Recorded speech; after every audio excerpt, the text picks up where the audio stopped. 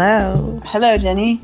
Hello. Hi, Danielle. How's it going? Amazing. We've all made it into the internet chat room. It's like very interpersonal and yet totally impersonal in a funny way. I know. Where none of our bodies are in the same place. We're deeply disembodied. Absolutely. I'm on a bed, though, if that helps create the image.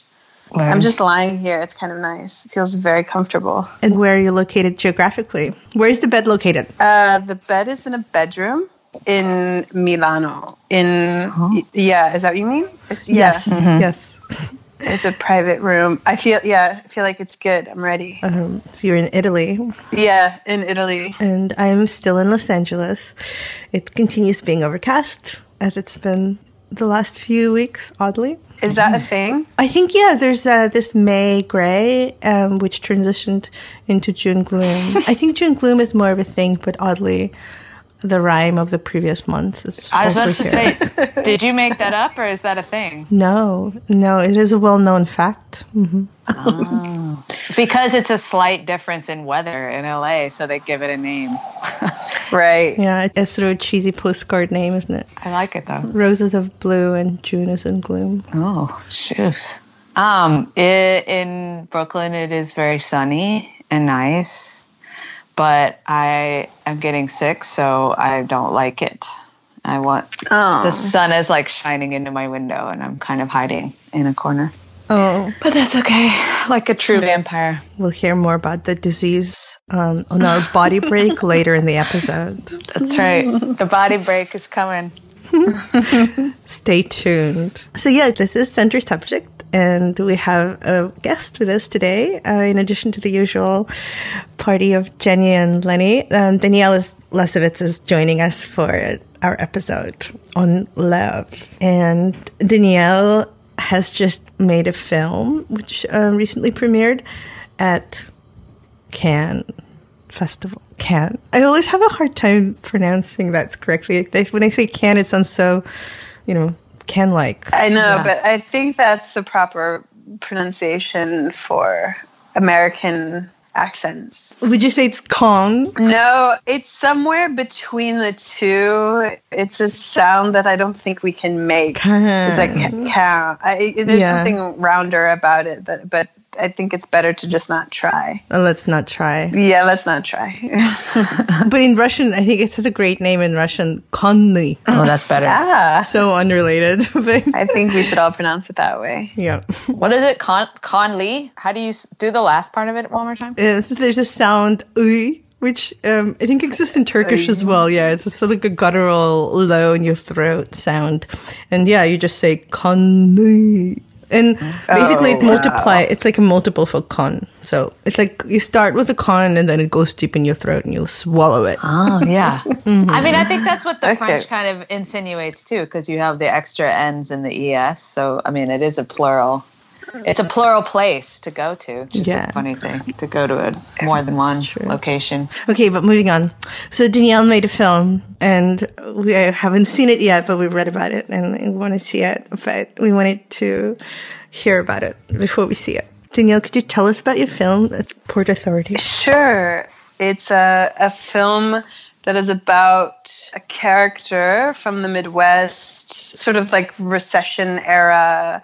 Family lost his house, he's really displaced, and he comes to New York hoping to live with his sister, being told that he can live with his sister, and his sister just doesn't show up to the bus station and eventually kind of denies him a living situation. But in the meantime, he falls in love with this woman of trans experience who belongs to a Kiki ball community. So I don't know if I need to specify what that is, and he navigates, I think, his own feelings of falling in love with her, and not to give too much away. It doesn't really end all that well. And so he has to kind of go through the rupturing of his love for her. And that's sort of it, really. It's like it's a love story. Yeah, it can be read as this kind of classic love story that's sort of been updated for modern people, but there's also a complexity that may or may not be caught by everyone. But maybe you just have to go see it, perhaps. Well, there's several sort of strands of the narrative stand out in the contemporary moment of where that young man is from and the unconventional nature of that love, where we usually think of people of his background as quite conservative socially, and that seems like a unusual story. I want to know what happens, but I don't want you to give it away. Also, I know it's hard to talk about something without giving it away, but I guess politically it just seems, in terms of thinking about gender and politics and economy, it seems a story that covers several territories that don't always touch, you know, in kind of a friction-full way. Right. Yeah. It's definitely talking about things that is sort of placing maybe a finger on a kind of wound, but doing it in a gentle way, I would say. Mm-hmm. And by way of, and like using love to talk about the relationship or like a cultural place that's existing for us now. Like using love between two people is something really that people can understand subjectively and put themselves in the place of the lovers. You know, we have a lot of room for lovers,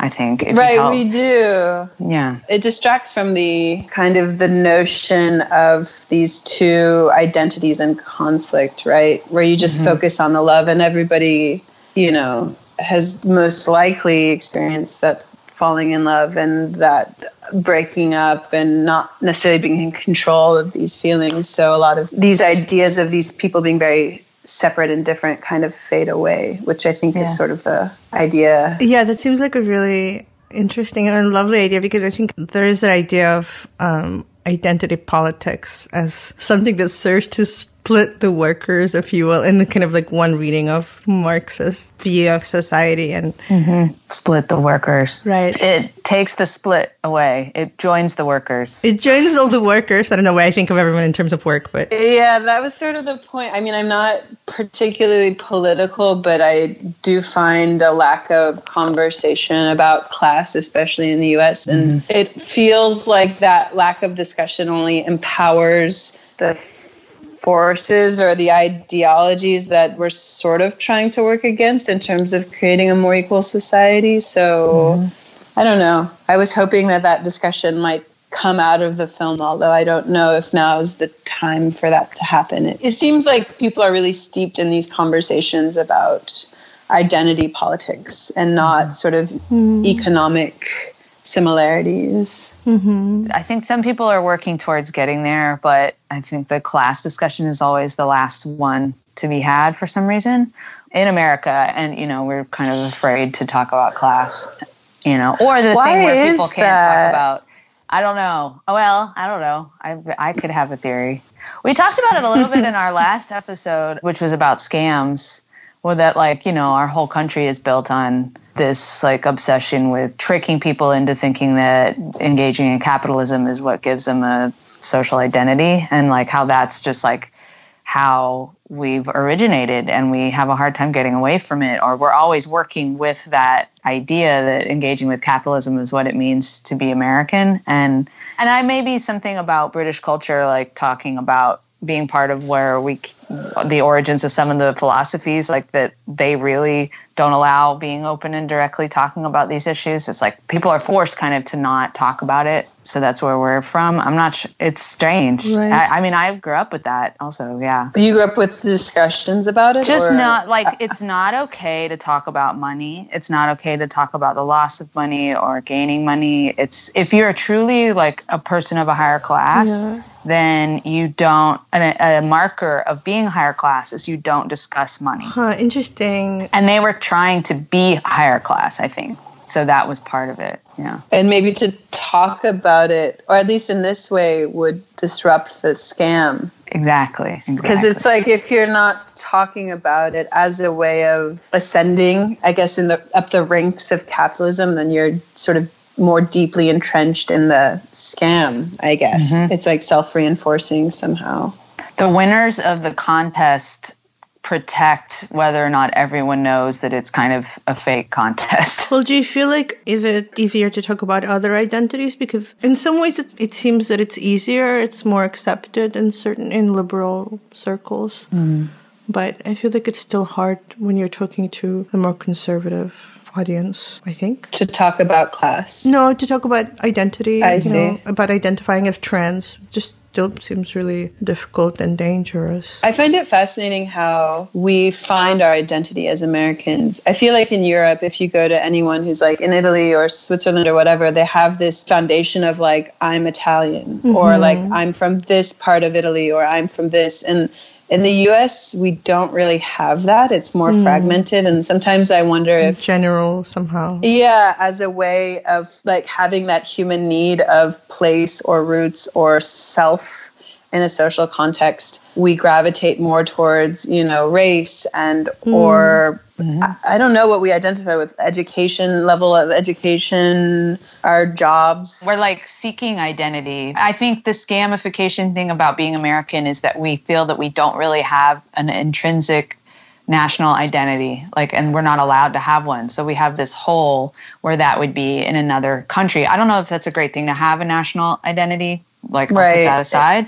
But it has its own problems. Yeah, we have a vacuum. And so, and not to say that seeking identity and having identity for yourself once, and it's a good thing. It can be a really good thing. But I think that we have a different relationship to finding it. We kind of have a particular American identity crisis, which can cause good things to happen, but also really bad things. We can be the first people to be at the forefront of a social movement, I would say, out of that. But we also will fight each other in the way that we're fighting each other now, I think, in the modern times. We'll have these conflicts between identities and take them. What did you say? We'll split the workers. We're very interested in splitting ourselves up. Right. And I think that's why. And I don't know if that's good or bad, but it is who we are. I think there's a generic idea here of equality that isn't correct, but people do hide behind it. Mm-hmm. And I think people try to find evidence of that equality. And in a strange way, maybe identity politics is helpful to that because it kind of allows you to transcend class, You can just... Yeah. I was just thinking about how Caitlyn Jenner, for instance, seemed to be an icon for a moment. And it was odd to me somehow because she's such a privileged person economically. But somehow people were identifying, and I don't know. It's still, but I'm out of my depths talking about these things, so I'm not really. I just took this. I've taken all these graduate school courses, so this is the one of the really good things that I took from it. And I'm sorry that I don't know the writer who came up with this, but maybe I'll mention it later. But it's about target and agent identity. So most people identify most with the identity that they feel is their target identity, so the thing that they are oppressed most by, and they don't associate themselves with their agent identity. So that's why white feminism is really problematic, because white feminists lean into feminism and are very interested in how they're oppressed as women, but they forget and disassociate from their white privilege. So it's and I think this is a really compassionate way to think about it, instead of being well, you're a racist and you're a feminist, and so nothing you're saying is legitimate. It's the natural tendency, and Caitlyn Jenner is kind of part of that. She is trans, and so she was very interested in being very forefront about this trans transformation or this change that she experienced in this very public way, but has no awareness of herself as a celebrity, high class person, and doesn't relate to that identity. Yeah, does that make sense? So it's sort of it's so interesting. Yeah, it's really interesting. And so if you are from many identities that experience oppression, we do kind of stack them up and put the most privileged identity in the least visible place, even to ourselves. And so part of that process is kind of bringing the awareness that you gain from your target experience to your agent experience, and kind of helping them to communicate. Because class isn't, I'm just trying to connect it back to our discussion of why is class always the last thing we talk about, because it seems very relevant to maybe being a part of this agent identity. Yeah. Or the target identities are so present. It is like there's a silencing to it, but I don't see that that's happening among people of mostly African American activists, because poverty has been such a big part of being an African American activist. Or like I have been involved in a little bit of housing activism, and these things like poverty activism and housing activism like are always really connected. And this is also about like gentrification and being a person of color who's, you know, directly being kicked out of a community because of their class and because of the way class works. So the people at the forefront of those communities are almost always people of color, because poverty affects people of color more greatly than it does white people. So I think, to me, it's like a little bit more of a white person issue. I do think. And I think that it has to do with it's silenced in the white community. It's something that is not, you know, necessarily accepted to be talked about. Maybe among the middle class or people who have experienced any experience that they have with wealth, you know? Yeah. So I was just curious about what was it like making the film, you know, and dealing with these themes and raising funds and, you know, just all the different aspects of, you know, telling the story, which touches upon so many different raw topics. I didn't really pursue or find any financing in the US, which I think is interesting to notice.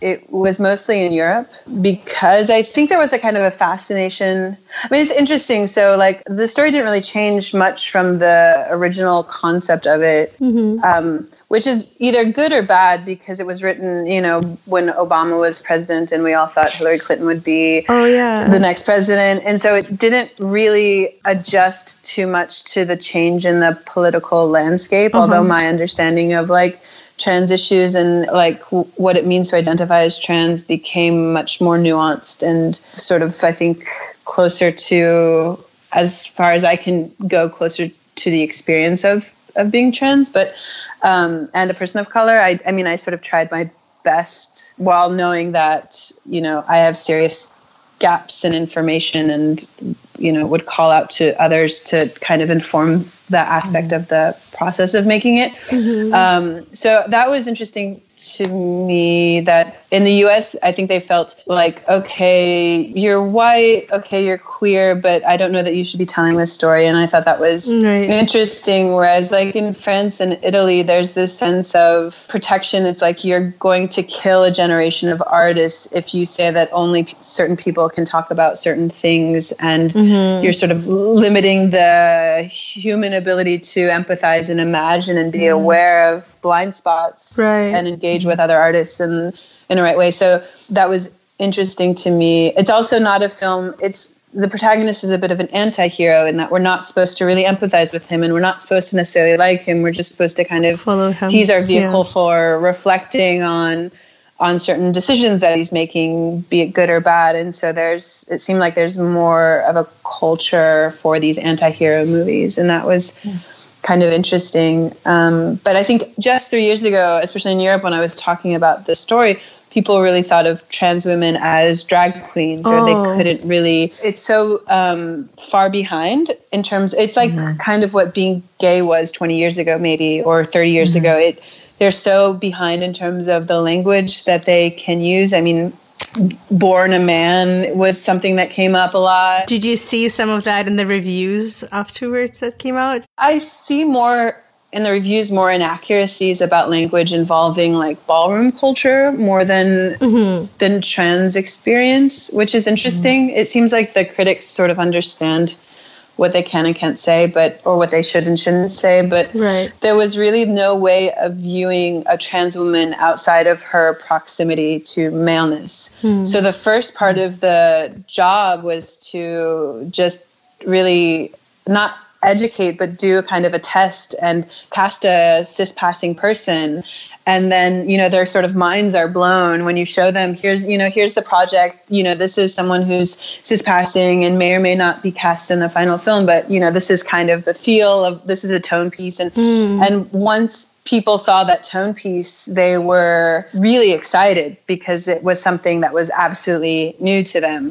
There's a lot to be said about that, right? In terms of whether or not, I don't know that I originally wanted to make a film with a cis-passing woman, but it's sort of like baby steps. And if an audience can watch a love story without knowing in the beginning that she's trans and having no suspicions, then maybe there's something interesting that can happen when you kind of rupture their idea of gender and of what is passing and what is not passing. And, you know, I'm sure there's a larger discourse on what, you know, what it means to be passing and beauty ideals and all that. But that was like an interesting first step that I felt was relevant to make. And then, so there was that. And then it just kind of came about quite naturally after that, just lots of revisions and research and assembling. I think the important thing was just assembling a team of like trans women of color to produce and to finding that right person that I could collaborate with on building the character and the role. And, you know, asking just like questions of like consent. Is it okay if we do this? Or how would you do this? Or, you know, she really kind of shaped and made the character from her own experience, which I thought was a really fun sort of democratic way of filmmaking. And yeah, just getting a crew that, like, for me, a lot of the crew is involved in like the ballroom community. So it was like people who were representing what was in front of the screen were, you know, part of it somehow, and just bit by bit, like getting our people together. So that was kind of the process. I really want to see it. Do we know when it will be coming out in the States or in Europe? I'll know more about distribution in a few days in the US. In France, we have our premiere in September, and I don't know so much about other countries yet. I see. So, yeah, here and there. Port Authority. I'm going to Port Authority. Find it. Yeah. Keep your eye out. Do you spend a lot of time in Port Authority? I'm scared because I try not to do that. Right? No, I spend a lot of time in Penn Station, but I really like these old, ugly, like weird transit stations for some reason. I'm really attracted to them. They have a resonance, you know, like there's like so many humans have passed through there. And they're also quite romantic. They are. I guess so. They're so neglected. They're also gross. Also, I mean, there's a whole really subculture, just even of animals that live in there. I mean, it's just like a little tiny world of humans. Well, so I'm going to introduce my Barthes quote because I've been obsessed with talking about him on the podcast. So what is this from and why? Okay, so and why? She's like, why? This is The Lover's Discourse by Roland Barthes. And every time I talk to anyone who's in love or is dealing with a breakup or any sort of situation, I always like am reminded of this book, and I always try to give it to people, or I try to talk about it. And every love song and love story I ever watched from when I first read it to now is just, I don't know, it's become really important. And so I wanted to talk about it in this context and kind of just in general, even though I'm the only one who's a big fan of it, but that's cool. No, I know there are a lot of people who find it interesting, but I'll introduce it to you guys. I'm not going to sell it, but I am going to like talk about it. So I have a couple quotes, and one of the big concepts is about engulfment. So I'll read a couple of these quotes, and he's very poetic and first person. He talks about his own experience a lot, which I think is a fun way to do this kind of philosophy.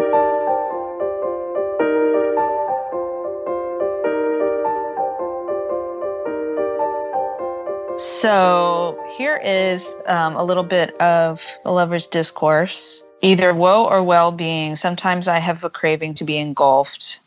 One day in the rain, we're waiting for the boat at the lake. From happiness this time, the same outburst of annihilation sweeps through me. This is how it happens sometimes.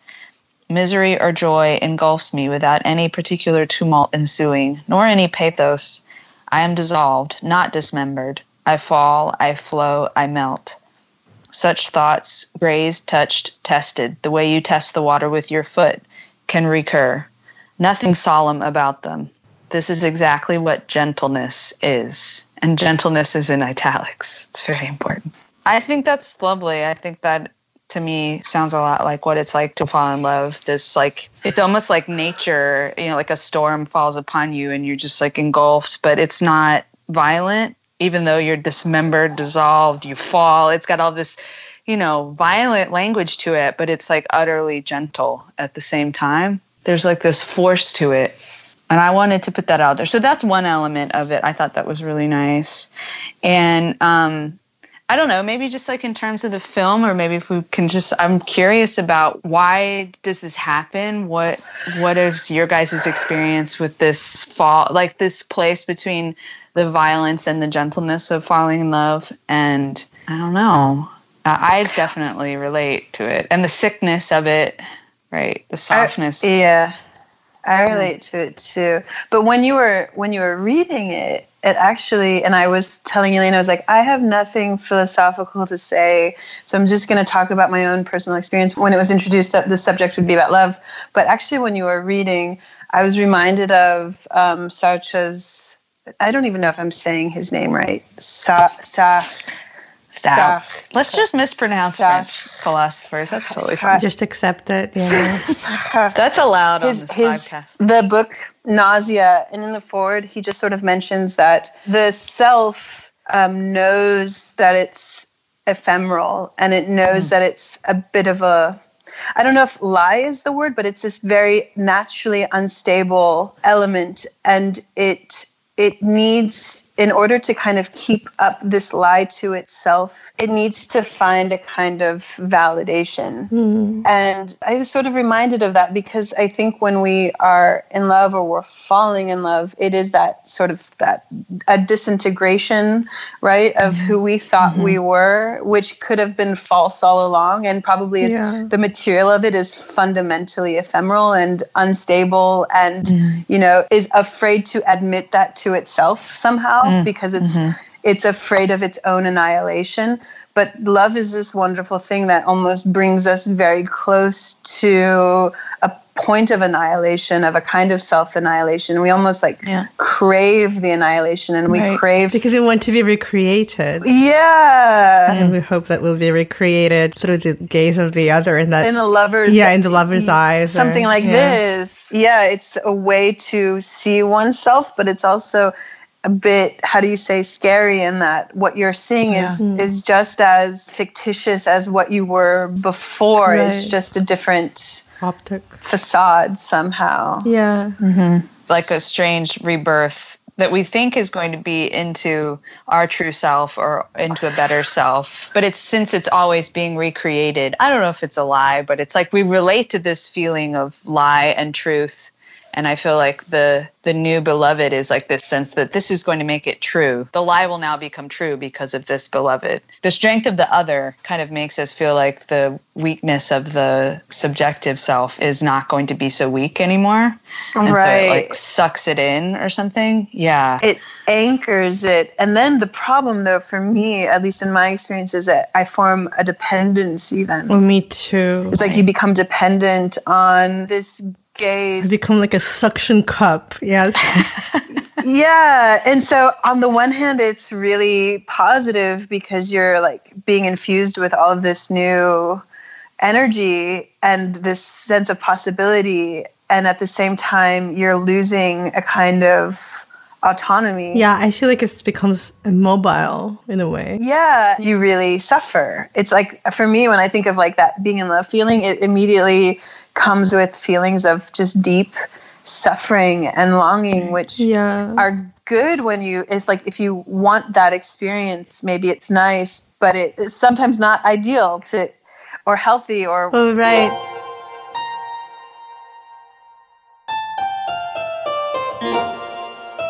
I think it was last week, I came across this article in The Guardian that stipulated that, in fact, single women are... I read this. Did you see that? That they're happier. That recent research shows that single women are, in fact, much happier than married women, or people in relationships, maybe, like not married, but just basically, if you're a woman, there's a higher chance of you being happier if you're single. Than in a relationship, which I guess actually being in a relationship doesn't mean that you're in love, but I suppose I do think that for me, being in love probably will entail a relationship. That's the next part of the conversation, maybe. It's like... Yeah. Well, when I read the story, I felt very skeptical. I mean, for many reasons, what is happiness? How did they conduct this research? Like, what are the questions? But also, I think that as also Eastern European, the idea of being in a relationship and a family life is like deeply ingrained as a thing of happiness, like a harbor of safety and happiness. And yeah, I felt like it was also some sort of neoliberal trope of individualism, that was trying to sell this idea of like, well, you don't really need to be connected to other people. You could just be happy in your own corner by yourself. I read this same article and I had two takeaways.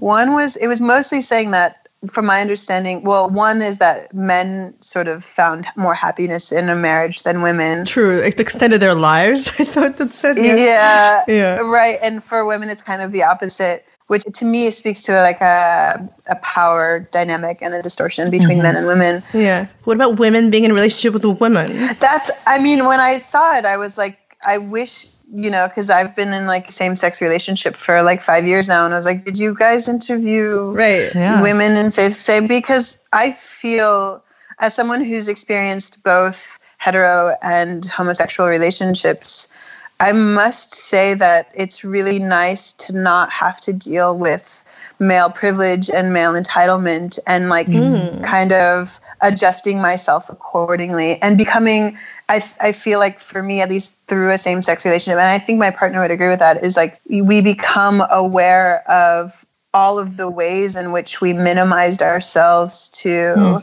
kind of serve what we thought was just normal without questioning it. Right. And so it's really nice to not be assigned like, oh, you're a caregiver, or, oh, you're, meant to sort of deal with my needs, and it's not a two-way street all the time. And so I wonder if there are relationships where that power imbalance isn't a part of it, if women would be more satisfied in relationships.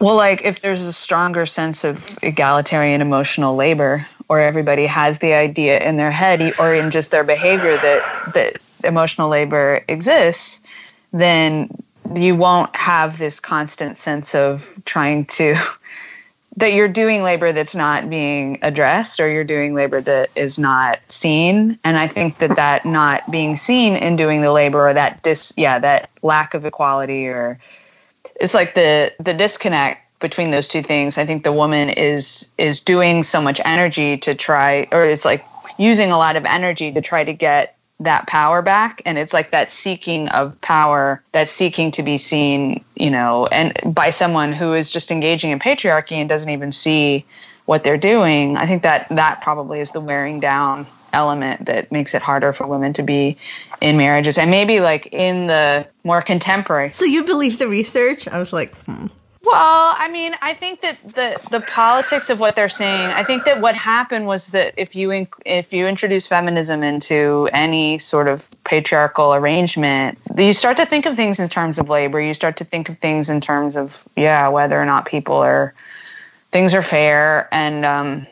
it sounds like that's kind of where they were coming from that article. But you can also maybe talk about traditional, or I don't know, our grandparents' relationships where women had a different sense of, there was a different place for women in relationships, in hetero relationships, where they were, more respected, or they were listened to in a different way. Yeah. I'm not sure. I am super dubious about happiness surveys. Well, happiness in general, what does that look like? Happier, less happy? Sure. My degree of happiness changes throughout the day so many times. Ask me, at lunch and get one answer, and then... Yeah. But I do think that it's helpful and motivating maybe for people involved in heterosexual women involved in heterosexual marriages, but mostly men, that they're looking at it and thinking about, oh, well, maybe I need to be more concerned with the happiness of my spouse, and maybe my happiness has been made primary in this arrangement, and I need to work on that.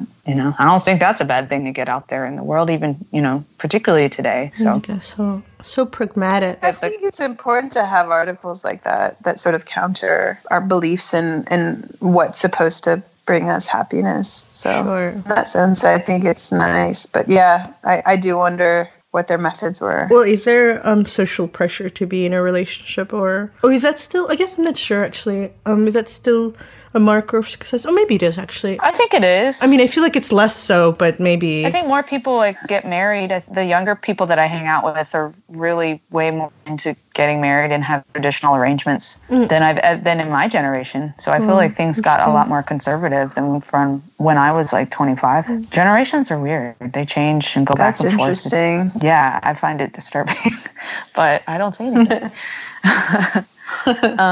It's a stronger decision, I think, to be single in life, right? So then we have to ask, I'm just thinking about this study, and it's like, who selects to be single? And it's most likely people who really want to be single, and so they're going to... Of course, they'll be happy, Yeah, and maybe the default is to be in a relationship. I don't know. But also, we get into relationships for so many reasons that aren't necessarily positive. Oh, yes, for sure. And can kind of help our own unhappiness, if that can add to, if you have like a trauma bond with someone, or if you have all of these weird kind of coupling strategies and you stay in that, it's going to make you unhappy. So I don't know. I don't know. Both are making me unhappy. I was unhappy in my relationship, and I'm quite unhappy now that I'm exiting it.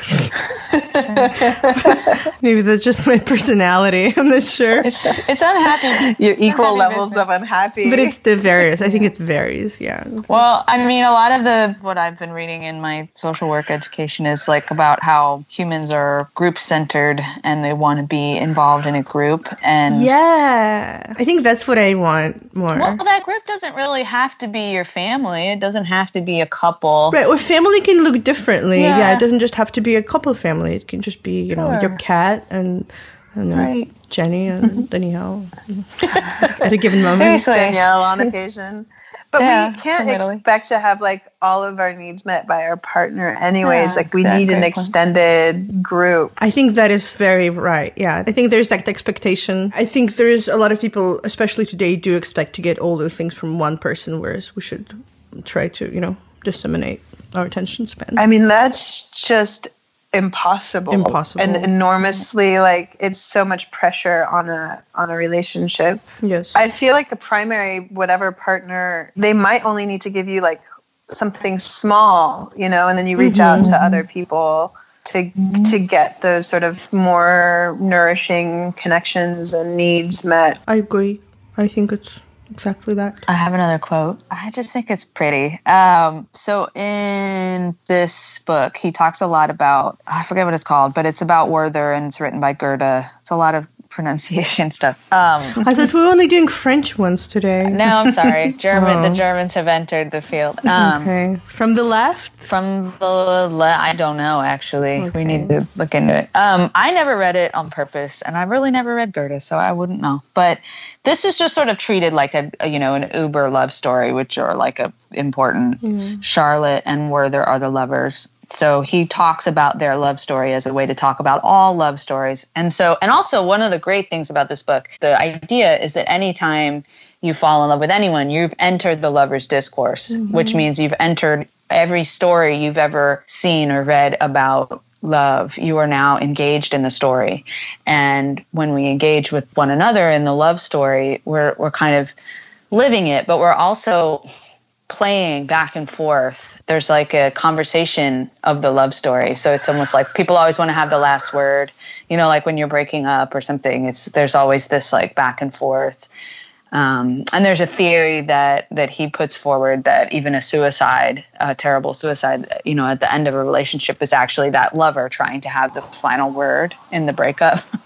I agree with that completely. Yeah. So by the way, the lover's discourse continues and then you can be engaged in it, even when you're broken up, maybe you're very old and you're remembering it, you're still like having that conversation with the person. And it's just like this infinite back and forth that happens. Okay. So that's what this is about.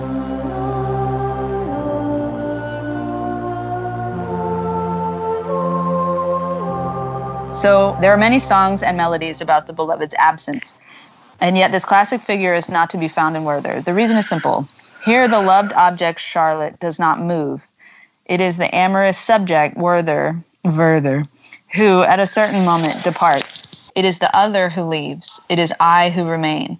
The other is in the condition of perpetual departure, of journeying. The other is by vocation migrant, fugitive. I who love, by converse vocation, am sedentary, motionless, at hand, in expectation, nailed to the spot, in suspense, like a package in some forgotten corner of a railway station. Ooh, station. Ooh. Station. See, I told you stations were romantic. Stations are so romantic, right? Mm-hmm. They're a great place to be a singular I, waiting for things to, or, desiring someone else who may be in the station or maybe on the other end of a train out there in the world traveling, and, the I is waiting. Yeah. But is it one of those cases where because the subjective I, Werther, what's his name? Werner in this Werther. case? Yeah, Werther. Werther is, just trying to connect it back to what we said earlier, it's because he's seeing himself through the beloved's gaze, and that gaze is growing more distant. He feels sort of neglected or abandoned by this gaze, right? Yeah. Can we sort of see it in conversation with that? I think that's interesting. I think for me in breakups, the most useful bit of advice that I've received is, and I think it speaks to that, is the more you think about the person, and maybe in this context, the more you engage in a lover's discourse with that person, the more that relationship continues to exist. Yeah. So to avoid suffering, if that's your objective, unless you like suffering, but to avoid suffering, it's to really not engage in that discourse with that person. And in your head and in your thoughts, and to just... I was about to say, does it involve the mental discourse? Yes, it does. It evidently does. So it's sort of like whenever you find yourself thinking of the person or talking to the person, you just stop. Yeah. And I think after time, you can't even pick up the threads of conversation because how do you speak to someone who is no longer speaking back to you in some sense? They've become mute, a sculpture. Yeah. That's a good visualization. Just picture them as sculpture with no words. Right. I think that is great advice. I love it. To all the listeners. And then you pick up the discourse with someone else or with yourself. I don't know. Yeah. Well, so this totally connects to object relations, which is a big psychology thing that I talk about sometimes that I love and am learning about. And object relations is kind of this exactly where it is about, it's a psychological relationship. It's a relationship in between you and the client in psychology where it relates to the early bond to the caregiver, so which would be the object, and then the person is having a relationship. So any relationship that anyone is in, even friendships or any kind of relatively close relationship, we're always relating to the idea of the early caretaker. So in psychotherapy, you're supposed to replicate that, a positive early relationship. So it's about seeing someone and validating what they're saying and trying to be really in their experience. And there's a physical connection. And there is kind of this interesting stuff about a transitional object, like a blanket that has to be worn by has to be worn down to nothing by the child. It has to smell funny. You can't wash a transitional object. So there is this kind of sensual body stuff there that I think then later gets expressed sexually in this connection between two people in this very interesting elemental deep body connection that relates to early childhood, deep connection with the parent maybe, or I don't know. This is sort of theories that I'm having and is also related to psychology. But this object is grand, and sort of this idea of the mother that we create, or the parent or caretaker that we created when we were tiny babies, that never stops. And I think that the lover gets connected with the object, with that caretaker. Yeah, and the longing and desire and the physical issues, that's all very connected too. It's interesting how many people today go to therapists to deal with issues of love and in love. Yeah. Or not finding love. It seems necessary. Yeah. Well, that's good. It gives you good tips like the one Danielle just gave. That wasn't a therapist, actually. That was just a random person, but it was really helpful. Good. My understanding of early infancy, when you're born, you're in a sort of euphoric state where you're egoless and you're sort of connected to the universe, and you have no sense of being a separate self. And it's sort of the height in some ways of your experience in connection. And then when you understand that there's sort of you, and then there's this caregiver figure, it's actually quite traumatizing because suddenly there's a disconnection between yourself and the universe, and then it kind of gets packaged in this weird way with the object, and the connection or disconnection that you have from that object is a source of a lot of trauma, and the desire to kind of get back to that early infant state seems like a really strong drive. And it's possibly what, I don't know, like when we really fall in love with someone and we experience that sort of engulfment, it could be kind of a re-experiencing of both that early sensation of connection and of like unity with not only yourself and the universe and this other object, but also like a re-engaging with that trauma of also being disconnected from that person and also being and a separate self. And healing it. That's one of the things I connect with a lot, is like that each new relationship or, each new love is possibly an opportunity to heal something, or to go back to those early elemental ruptures, which is why I think it feels so mystical. And because those early connections are I love how you said that too, like just very deeply our connections to the whole universe and to our connection as an individual are like oneness with the whole world that we experienced, but then we lost, in when we were suddenly disconnected from a caregiver, or we experienced our individuality for the first time or something. But that it's like going back. There's this opportunity to go back to connection. Do you think that if a person is fully healthy in that they have a very sophisticated and mature sense of their individuality and their self, and understand like the object for what it is and all of this, do you think, let's say you're enlightened, do enlightened people experience interpersonal romantic feelings that are like specific to one person? So the question, I guess, is if you've healed from all of this, right? I don't think it's possible. Yeah, I don't think it's ever possible to truly. I mean, maybe I don't think that we're necessarily. I think that we're probably supposed to experience this because we can't go around completely all the time unified in our. We can't live in the womb, and we're not dead, so we're always individualized, and we're always experiencing them. I'm Buddhist, so it's like we're always experiencing suffering and separation and pain and different things that happen. So I think even a really a person who is doing pretty good is still experiencing suffering and is still experiencing isolation and loneliness and the full range of human experiences, and so and so still needs connection and has horrible days and or has great tragedies and needs that deep connection with someone else. Can we go back to this idea of, okay, so when you become an individual, let's say like your infant self, because it feels like you're kind of close to psychology and the readings and things, so I have a question to ask. When you become an individual, you suddenly, it's like your universal self then gets ruptured and you become a person. Does that person and does how your identity, your sense of individualism come from, in some ways, this dialogue between yourself and the caregiver? And is it in some way formed by the gaze of the caregiver? Whoa, and yes.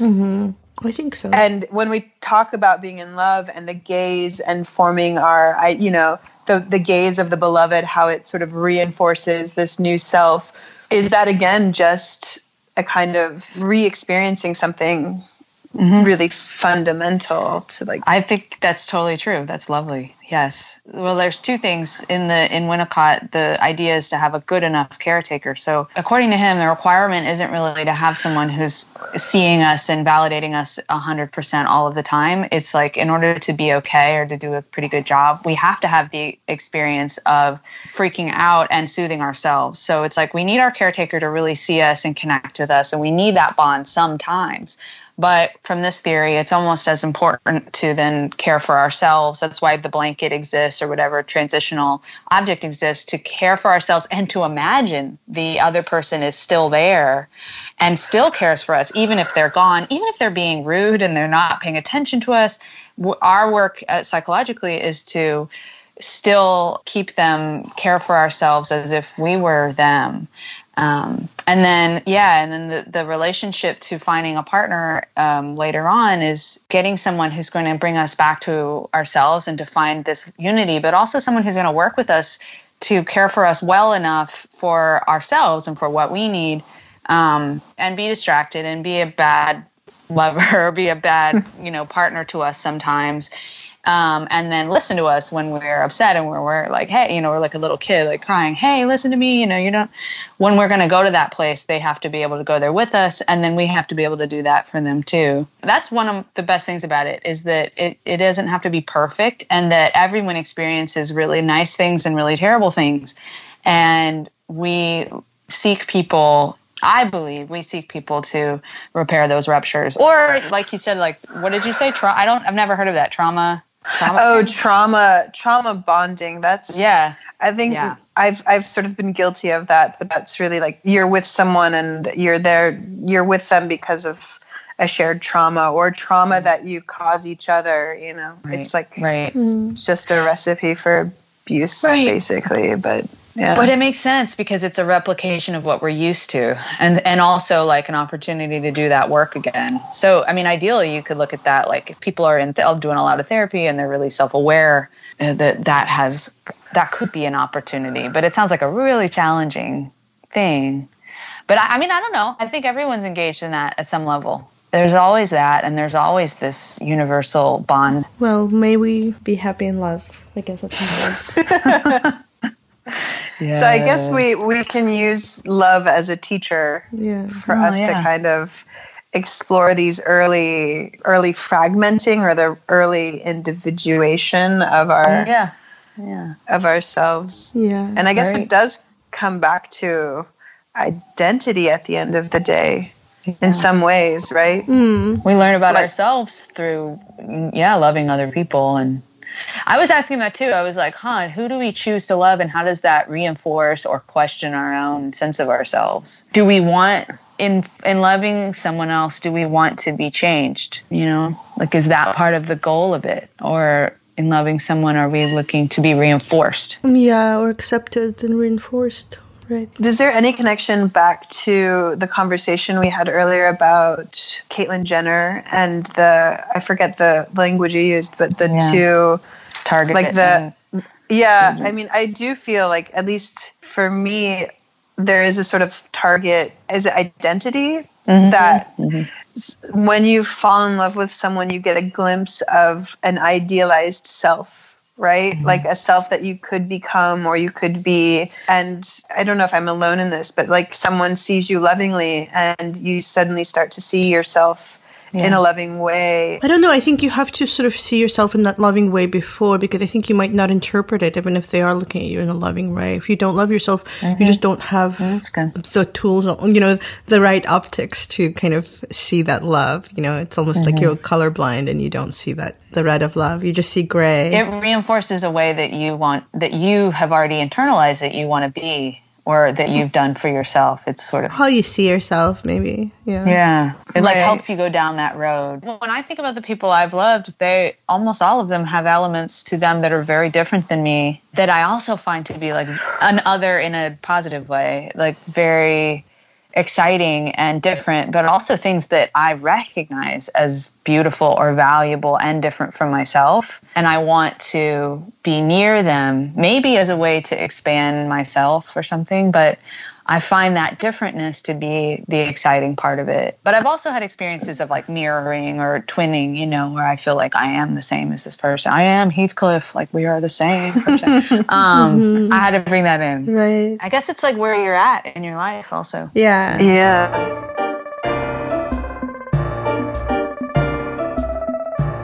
This was a great conversation. I really enjoyed it. Yeah. I really appreciated it too. Yeah. That's fun. I know. I've never had this experience where like three brains thinking about the same topic intentionally get together to like.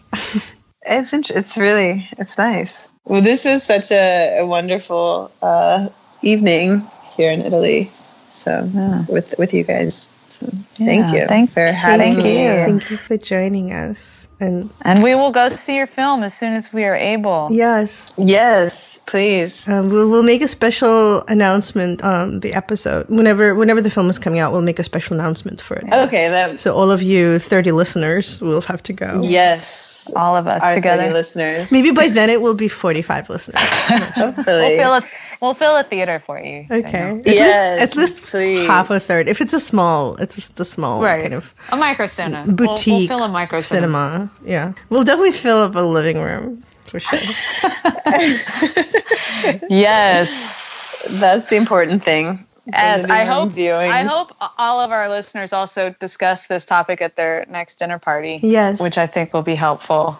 A helpful starting place. Yeah, or just feel free to play us during your dinner party. We'll just be the voices. That's the niche that we're seeking, like dinner party fodder. Yeah. That's kind of where we're at. Yeah, I think that's a good aim. I think good to know where your audience is. Mine, the chewing, drinking people at a table. French mispronouncing. I love it. Yeah. Exactly. All the way. But still discussing it like nonetheless. We try. We do. Make a valiant effort. Mm-hmm. All right. Well, over and out. Over and out. Bye. We'll see you next week. You'll hear from us Thursday. Yes. Bye-bye.